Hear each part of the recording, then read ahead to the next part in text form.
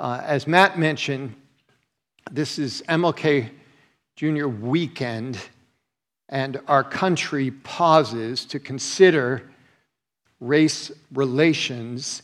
And as a church, we want to pray into that because it's a big theme in the Bible. But I want to talk about it from a little different perspective, which you've grown accustomed to or maybe frustrated by, and talk about equality, depravity and equality, the relationship between depravity and equality. You're not going to hear this in schools or in the news or even in most churches. I'm referring to the conviction that all people are sinful as one of the primary ingredients in viewing all people as equal. Let me introduce with a little C.S. Lewis quote. This is from a paper he wrote back in 1943. He said, "I am a Democrat." Now, he's writing in England, so he's not talking about political parties. He's talking about a very general view of democracy, a belief in political and legal equality. He says, "I am a Democrat because I believe in the fall of man." Now, take that in. I'm a Democrat because I believe in the fall of man. I think most people are Democrats for the opposite reason. A great deal of democratic enthusiasm descends from the ideas of people like Rousseau, who believed in democracy because they thought mankind was so wise and good. Everyone deserves a share in the government. The danger of defending democracy on those grounds is that they're not true. I find that they're not true without looking further than myself. I don't deserve a share in governing a hen roost, much less a nation. Nor do most people. The real reason for democracy is just the reverse. Mankind is so fallen that no man can be trusted with unchecked power over his fellows. Aristotle said that some people were only fit to be slaves. I do not contradict him, but I reject slavery because I see no man fit to be masters. So Lewis is not minimizing the fact that we are all made in the image of God, therefore all equally valuable. But since the fall of man, a just society cannot ignore human corruption and remain a just society. Think about October 7th, 2023, the worst terrorist attack against Jews since the Holocaust. Immediately after 1,200 Israelis were killed, hundreds more injured, raped, kidnapped, burned, celebrations began erupting around the globe. In Gaza, the bodies of abused, raped women were carted through the streets as people spat upon them, hit them, cheered. In the West Bank and in cities throughout the Middle East, crowds of people filled the streets cheering. And soon, long before Israel responded at all in Gaza, celebrations began to be seen in cities throughout the U.S. and Europe, especially on college campuses. Now take that in for a moment. Hundreds of civilians killed, raped, babies murdered, kidnapped. And people are cheering. How does a society get to that point? How does an individual get to that point where you can cheer at the massacre of people? Are these individuals a different kind of people than us? Yes or no? No. No. So something has to happen to allow a celebration because women have been raped, people have been kidnapped. And one of the key things that has to happen is you have to dehumanize the victims. They can't be viewed as victims. They have to be viewed as oppressors. You actually have to reclassify everyone involved as either an oppressor or the oppressed. And whatever the oppressor does, it's bad, even if it's good. And whatever the oppressed does, it's good, even if it's bad. And so, from the perspective of the celebrants, those who were celebrating the massacre, all Israelis are categorized as oppressors, as colonizers, Palestinian parasites, sponsors of an apartheid state. And all terrorists must be viewed not as murderers or rapists, but as freedom fighters, part of the resistance, fulfilling the glorious call of decolonization. And to reinforce these categories, it's very important to rewrite or at least exclude large sections of history. And I want to take a moment to illustrate this, and I know it's going to be extremely lopsided because I'm only giving you one side of the history, because the other side is everywhere. On the news, in books, taught in our schools, this side is nowhere. 3 historical facts you will not hear. Number 1, in the 1940s, there were far more Jewish refugees from North Africa, Middle East, Iraq, than Palestinian refugees. And I'm not talking about the European Holocaust, I'm talking about the Middle Eastern Holocaust. Many of these families had lived in the Middle East or Iraq for over 1,000 years before Islam began. They spoke Arabic, they loved their countries. They were not, some were, but most were not drawn by Zionism. They were driven by anti-Semitism. Fact number 1. Fact number 2, throughout the 20th century, Arab countries passed laws demeaning and criminalizing Jewishness. For example, in many countries in the Middle East, North Africa, and Iraq, Jews were fined for being Jews, forbidden to buy or sell property, banned from travel, forbidden to hold public office, not to mention thousands who were killed in anti-Semitic riots. Fact number 3, the land, homes, and businesses confiscated from the Jews is at least 4 to 5 times greater than the size of the state of Israel, and worth around $250 billion. I said billion. Now, this does not minimize at all the suffering of the Palestinians, which is real. And the UN has estimated they lost about $1.85 billion. It does humanize the problem because there wasn't one Nakba, there were 2 Nakbas. You're familiar with the word Nakba, is the Arabic word for catastrophe. The Palestinians describe what happened in the 1940s as a Nakba. There were 2 Nakba, the Arab Nakba and the Jewish Nakba. But no one talks about this. Why? Well, because it would dismantle the narrative, the addiction to classify people according to immutable categories of oppressor and oppressed. There are a few Arab nations that have acknowledged and a few Arabs that have written about this. I have numerous examples. Let me just give you one. Egyptian journalist Nabil Sharif Eldin wrote, "We owe our Egyptian Jewish brothers a historic apology for the injustice we caused them, for causing a community whose roots in the land of Egypt go back to the prophet Musa, which is Moses, to disappear." Lynn Julius summarized what happened.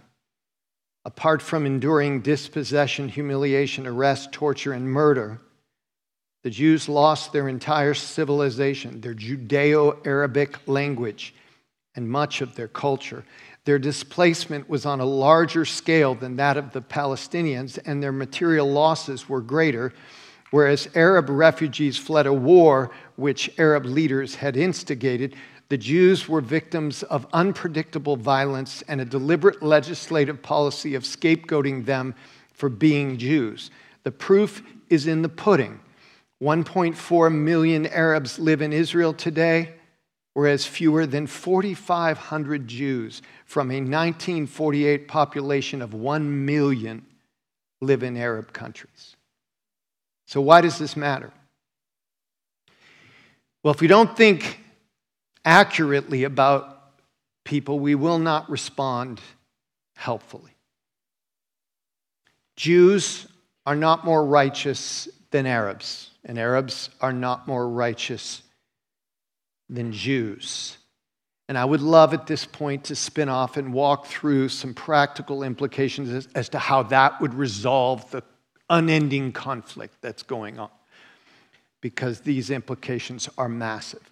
But that is beyond the scope of this message. What I want us to do is go beneath that. This is what we're talking about, is the truths beneath the conflict that would dismantle the conflict, not just there, but globally. And this is where Paul begins his masterpiece of Romans. In Romans 1 through 3, Paul is arguing that all people, irreligious and religious, have the same baseline problem. We fall short of the glory of God.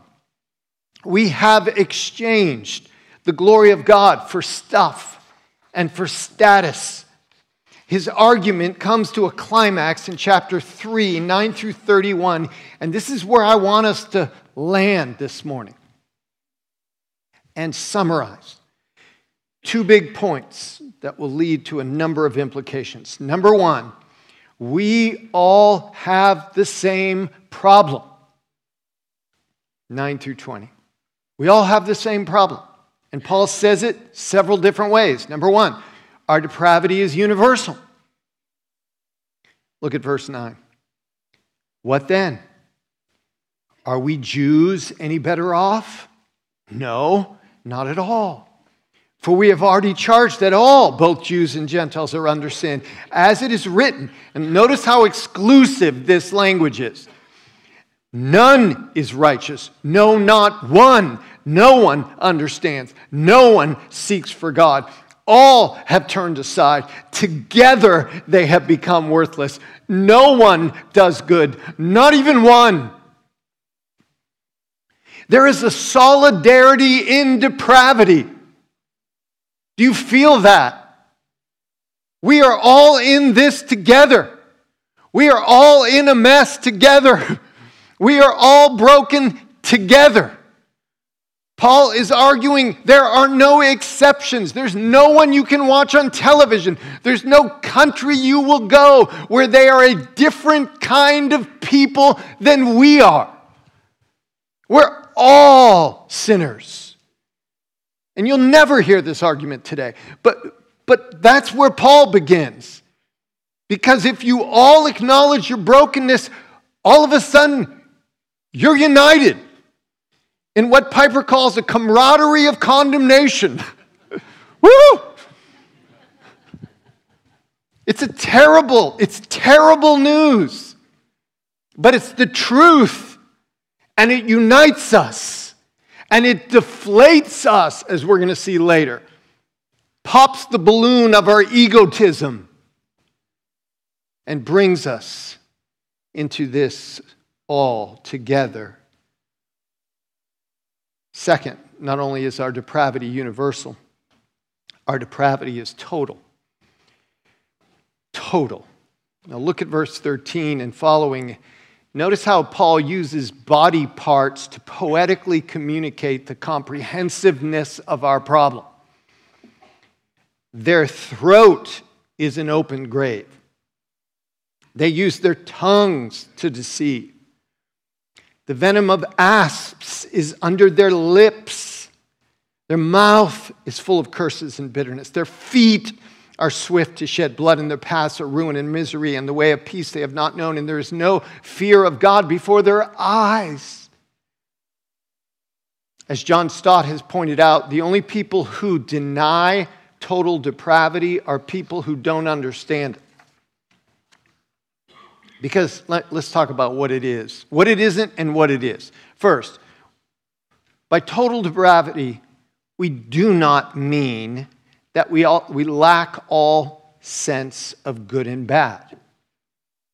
Paul just said in Romans 2:15 that every human being has a conscience, a sense of right and wrong.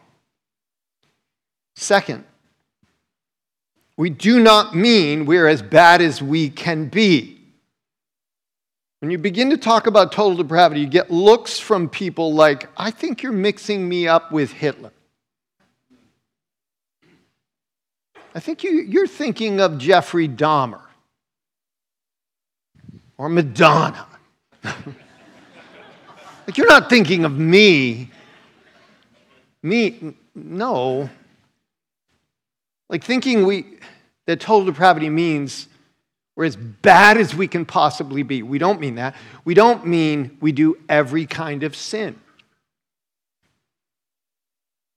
Because again, when we talk about total depravity, our minds immediately go, well, I haven't murdered anyone recently. I haven't done what she's done, what he's done, so therefore I can't be totally depraved. No, we don't mean that. What do we mean? We mean sin affects our entire person. Mind, emotions, will. There's no part of me that is unscathed by sin. Second, sin contaminates our motives. There are times when I do really good things for really bad reasons. And third, sin renders us helpless before God. As Ephesians 2:1 says, we were dead in our trespasses and sins. Dead. In other words, to expect a man or woman to make herself right with God is like expecting a carcass, a corpse, a cadaver, to build a house, to mow the lawn. It's not going to happen. You can do a lot of things. He's not talking about being physically dead. You're still physically alive. You're spiritually dead. You can't make yourself right with God. As John Bunyan writes, many are sorry for actual transgressions because afterwards they bring them to shame before men. Like, it's embarrassing. But few are sorry for the defects that sin has made in nature because they see not those defects themselves. A man cannot be sorry for the sinful defects of nature till he sees they have rendered him contemptible to God. Nor is it anything but a sight of God that can make him truly see what he is, and so be heartily sorry for being so. Our depravity is total. Third, our depravity is inexcusable. Now, Paul is anticipating his Jewish readers excusing themselves with law-keeping. Yeah, those pagans are in trouble, but we have the Mosaic law. We keep the law. And he says in verse 19, now we know that whatever the law says, it speaks to those who are under the law, so that every mouth may be stopped. Pause for a second. In other words, it doesn't matter how good you are at litigating your own case, justifying, rationalizing, theologically gaslighting. You're not going to argue your way out in the presence of God. Every mouth will be stopped. and the whole world may be held accountable to God. For by the works of the law, no human being will be justified in his sight, since through the law comes knowledge of sin. So Paul is saying, if you're looking to the law to justify you, the law exposes sin. It doesn't expunge sin. So you're looking to the wrong source. It will expose your wrong. It will not remove it. So where do we turn? Whether you're a good law breaker or a good law keeper, we have all fallen short of the glory of God. We all have the same problem. Second, we all have the same solution. And there's so much here. We're moving toward what is often called the heart of the gospel. And it's rich. And I'm going to fly over it, painfully so, with just 3 statements. Number 1, God promised to provide righteousness. Verse 21, God promised to provide righteousness. In other words, morality, spirituality, education, all these things can't do it. Verse 21, but now the righteousness of God has been manifested apart from the law, although the law and the prophets bear witness to it. So the law and the prophets point to God is promising He's going to provide this. Second, God justifies us only by faith in Christ. And here it is, the heart of the gospel. Verse 22, the righteousness of God through faith in Jesus Christ for all who believe. For there's no distinction. For all have sinned and fall short of the glory of God and are justified by His grace as a gift through the redemption that is in Christ Jesus, whom God put forward as a propitiation. Lots of theological words, sorry. That last one, propitiation, means to appease wrath, like to cover wrath.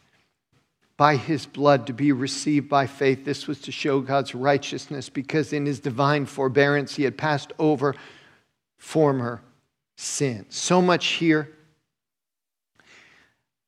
Let me try to just define one of those terms I keep using: justified, justification.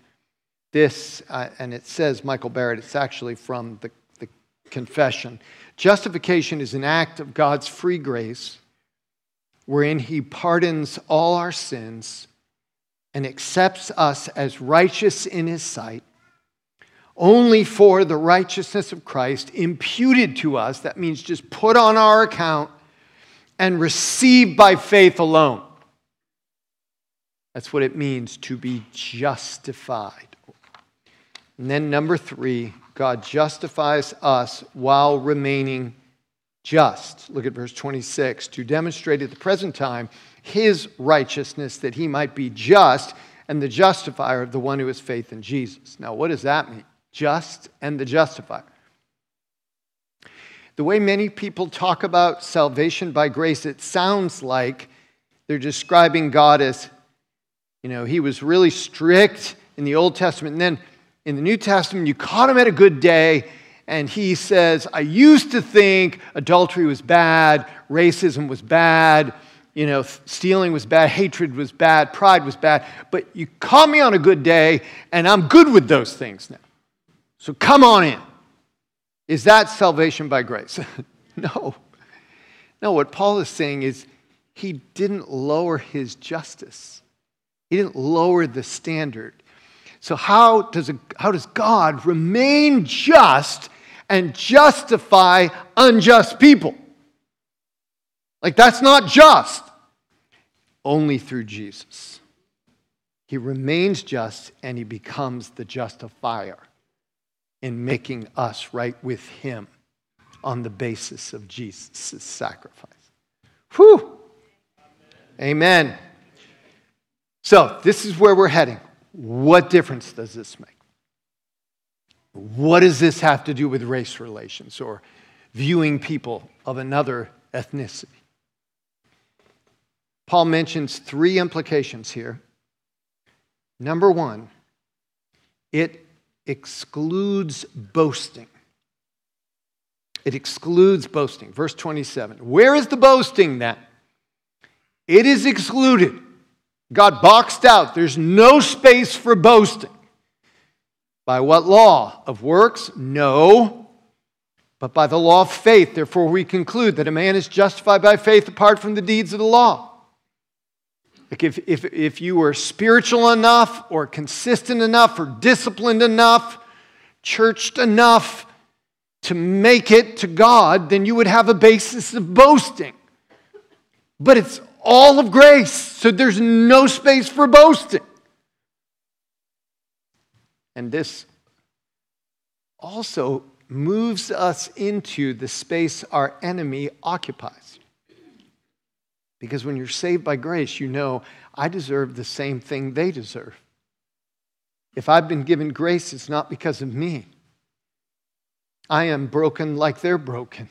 I am sinful like they're sinful. So now, all of a sudden, you're not viewing someone over there of a different ethnicity or political party, someone different from you, as having a monopoly on evil.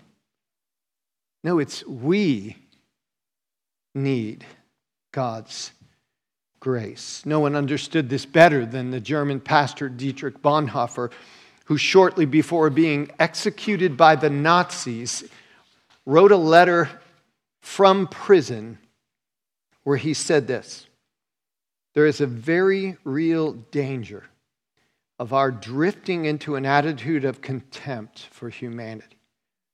The faults we despise in others are always, to some extent at least, our own too. How often we have expected from others more than we are prepared to do ourselves. Why have we until now held such lofty views about human nature? Now, Bonhoeffer is not at all minimizing the horror of Nazism. The reason he was martyred is he opposed it. So we're not talking about just graying out all wrong. What he's getting at is when we've seen our own hearts, we look at others differently. Arrogance bonds us to the evil we oppose rather than the people we are called to love. Let me say that again. Arrogance bonds us to the evil we oppose rather than the people we are called to love. And that is why Paul says it is vital to see our own depravity and our need of mercy, because it excludes boasting. Secondly, it eliminates segregation. Look at verse 29. Or is he the God of the Jews only? Is he not also the God of the Gentiles? Yes, of the Gentiles also, since there is one God who will justify the circumcised by faith and the uncircumcised through faith. Oh. Now, I don't think we have any idea how controversial that statement would have been for Paul to make in his day. And it didn't matter from what perspective, whether you were a Roman or a Jew or any other kind of person. This was revolutionary. To actually believe that God is colorblind when it comes to salvation. I know we're not allowed to use that term anymore. But on this weekend, where people are remembering Dr. King, he used that term and believed it was good. It has become bad. But it does not mean that God doesn't delight in the diverse cultures and ethnicities. Read Revelation. It's going to be a kaleidoscope of nations and tongues and cultures, colors in heaven, worshiping Jesus. God delights in that. But when he looks upon humanity, he does not view our depravity or our need of mercy through any kind of color difference. Is he the God of the Jews only? Is he the God of the Gentiles? Paul is saying that's all gone. It eliminates segregation. And some of you may say, well, he's talking about salvation here. He's not talking about social equality or neighborliness. True, he's talking about salvation. But he's building a foundation upon which the implications of that he will work out later in Romans. For example, in Romans 15:7, he says these words, welcome one another as Christ has welcomed you. Like if you're having a hard time welcoming someone who's different from you, look back at how God welcomed you. You are totally different from him. He is holy. You're a sinner. He welcomed you through Christ. Now welcome others in the way you have been welcomed. That's the implication of this teaching. Let me show you one other example in Titus 3. Paul calls on Titus to remind his church, Titus 3:2, to speak evil of no one, to avoid quarreling, which literally means to be non-fighting. Don't be contentious. To be gentle. To show perfect courtesy toward all people. Whew! Perfect courtesy toward all people. And you could literally translate that, show all kinds of courtesy toward all kinds of people. Why? What is the basis of that call to show all kinds of courtesy toward all kinds of people? Look at verse 3. For we ourselves were once foolish, disobedient, led astray, slaves to various passions and pleasures, passing in our days in malice and envy, hated by others and hating one another. Pause for a second. Do you see what Paul just did? If you're going to show perfect courtesy toward all people, you're going to have to remember who you were apart from God's grace, or you won't show courtesy. Verse 4, but when the goodness and loving kindness of God our Savior appeared, he saved us, not because of the works done by us in righteousness, but according to his own mercy. Paul is saying, people, you know what it's like to be a villain. Look at verse 3. You were foolish. You were disobedient. You know what it's like to be a victim. Verse 3 again. You were led astray. You were slaves to various passions and pleasures. Doesn't matter if you grew up in a Christian home and you were saved at 3. You know what this is like. And Paul is saying,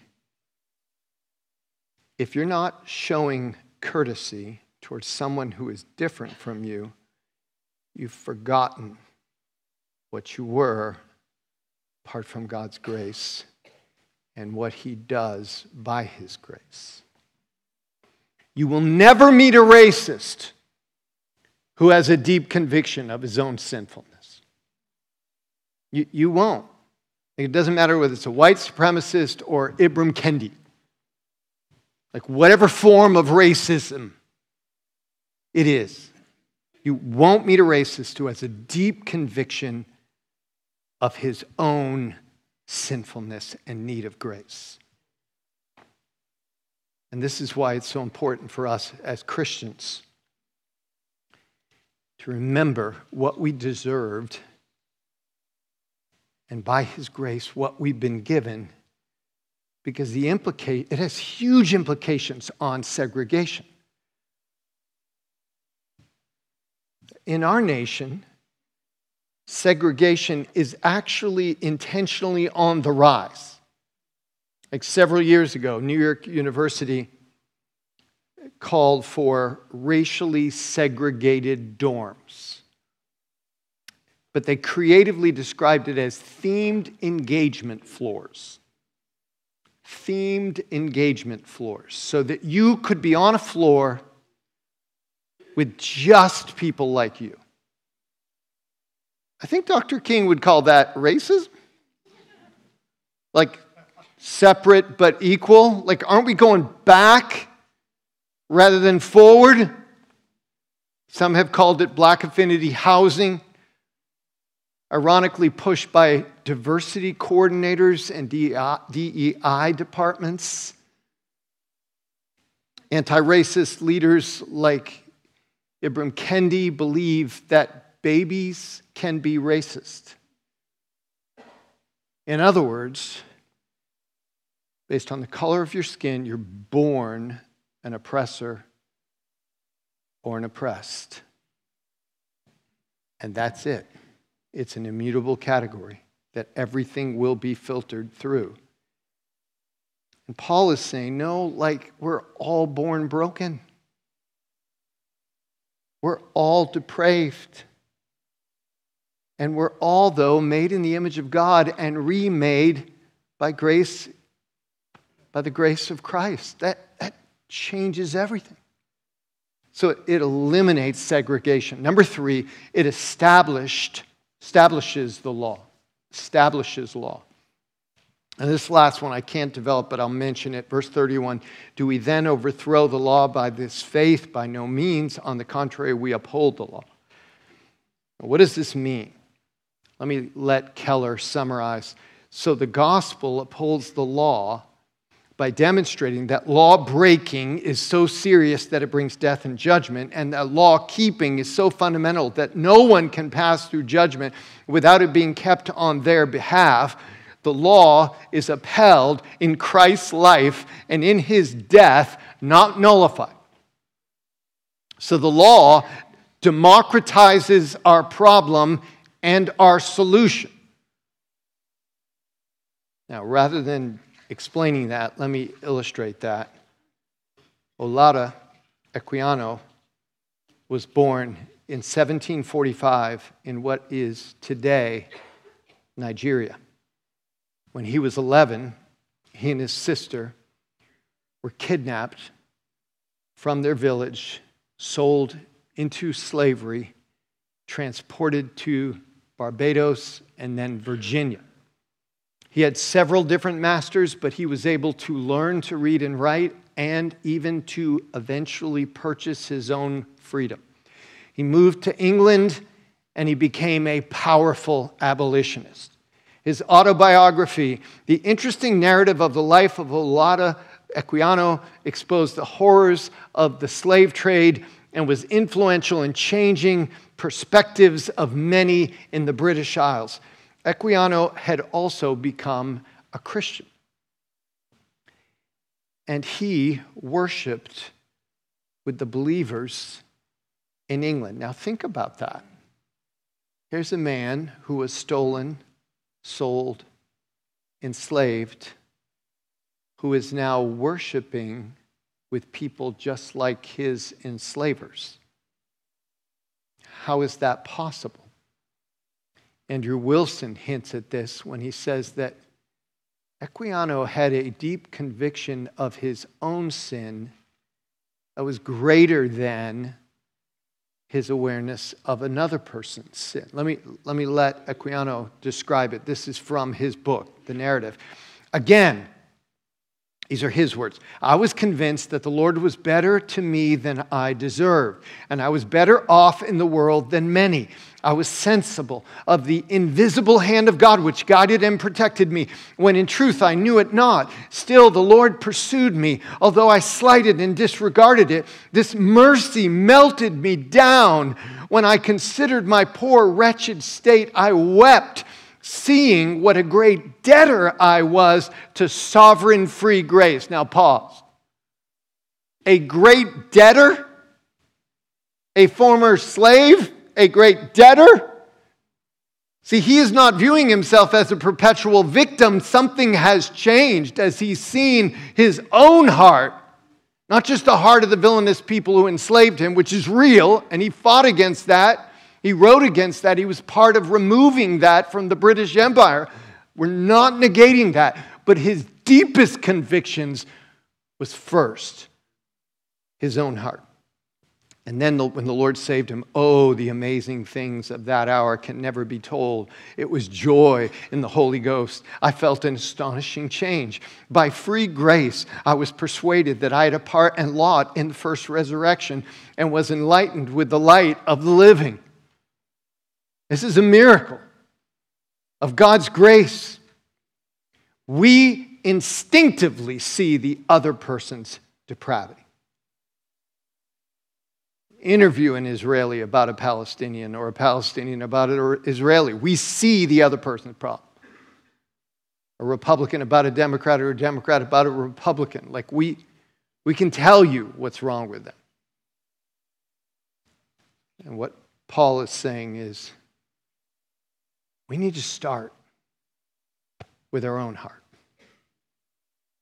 And that doesn't just make salvation personal, which it is, but it has huge implications on society and changes the way we view and interact with other people. Let's pray. Father, you are starting with us. And you know my heart. I can so easily try to work at getting the speck out of the other eye and be blind to the beam in my own. Thank you for opening my eyes, even through soaking in Romans 3. You've helped me see things that I was blind to in my own heart. We pray that you would do that in us today. I pray specifically that you would protect those with overly sensitive consciences and can hear a message like this and it can cause them to spiral. Comfort them with your mercy. I pray for those who with overly insensitive consciences and just tend to think this is a sermon for someone else, that Spirit, you would do that diverse work simultaneously of comforting and convicting. Lord, your gospel levels us and shows us we are all have the same problem. We all have the same solution. And we beg you that you would teach us to stand firm in truth without arrogance, with humility, showing perfect courtesy toward all people. And somehow we have grown to believe that if we show perfect courtesy toward all people, somehow we think we're compromising if we're not a jerk. So Lord, help us live out the life of Jesus in us, bear the fruit of the Spirit in us, the fruit of love and joy and peace and patience and kindness and goodness and faithfulness and gentleness and self-control. And we praise you in Jesus' name. Amen.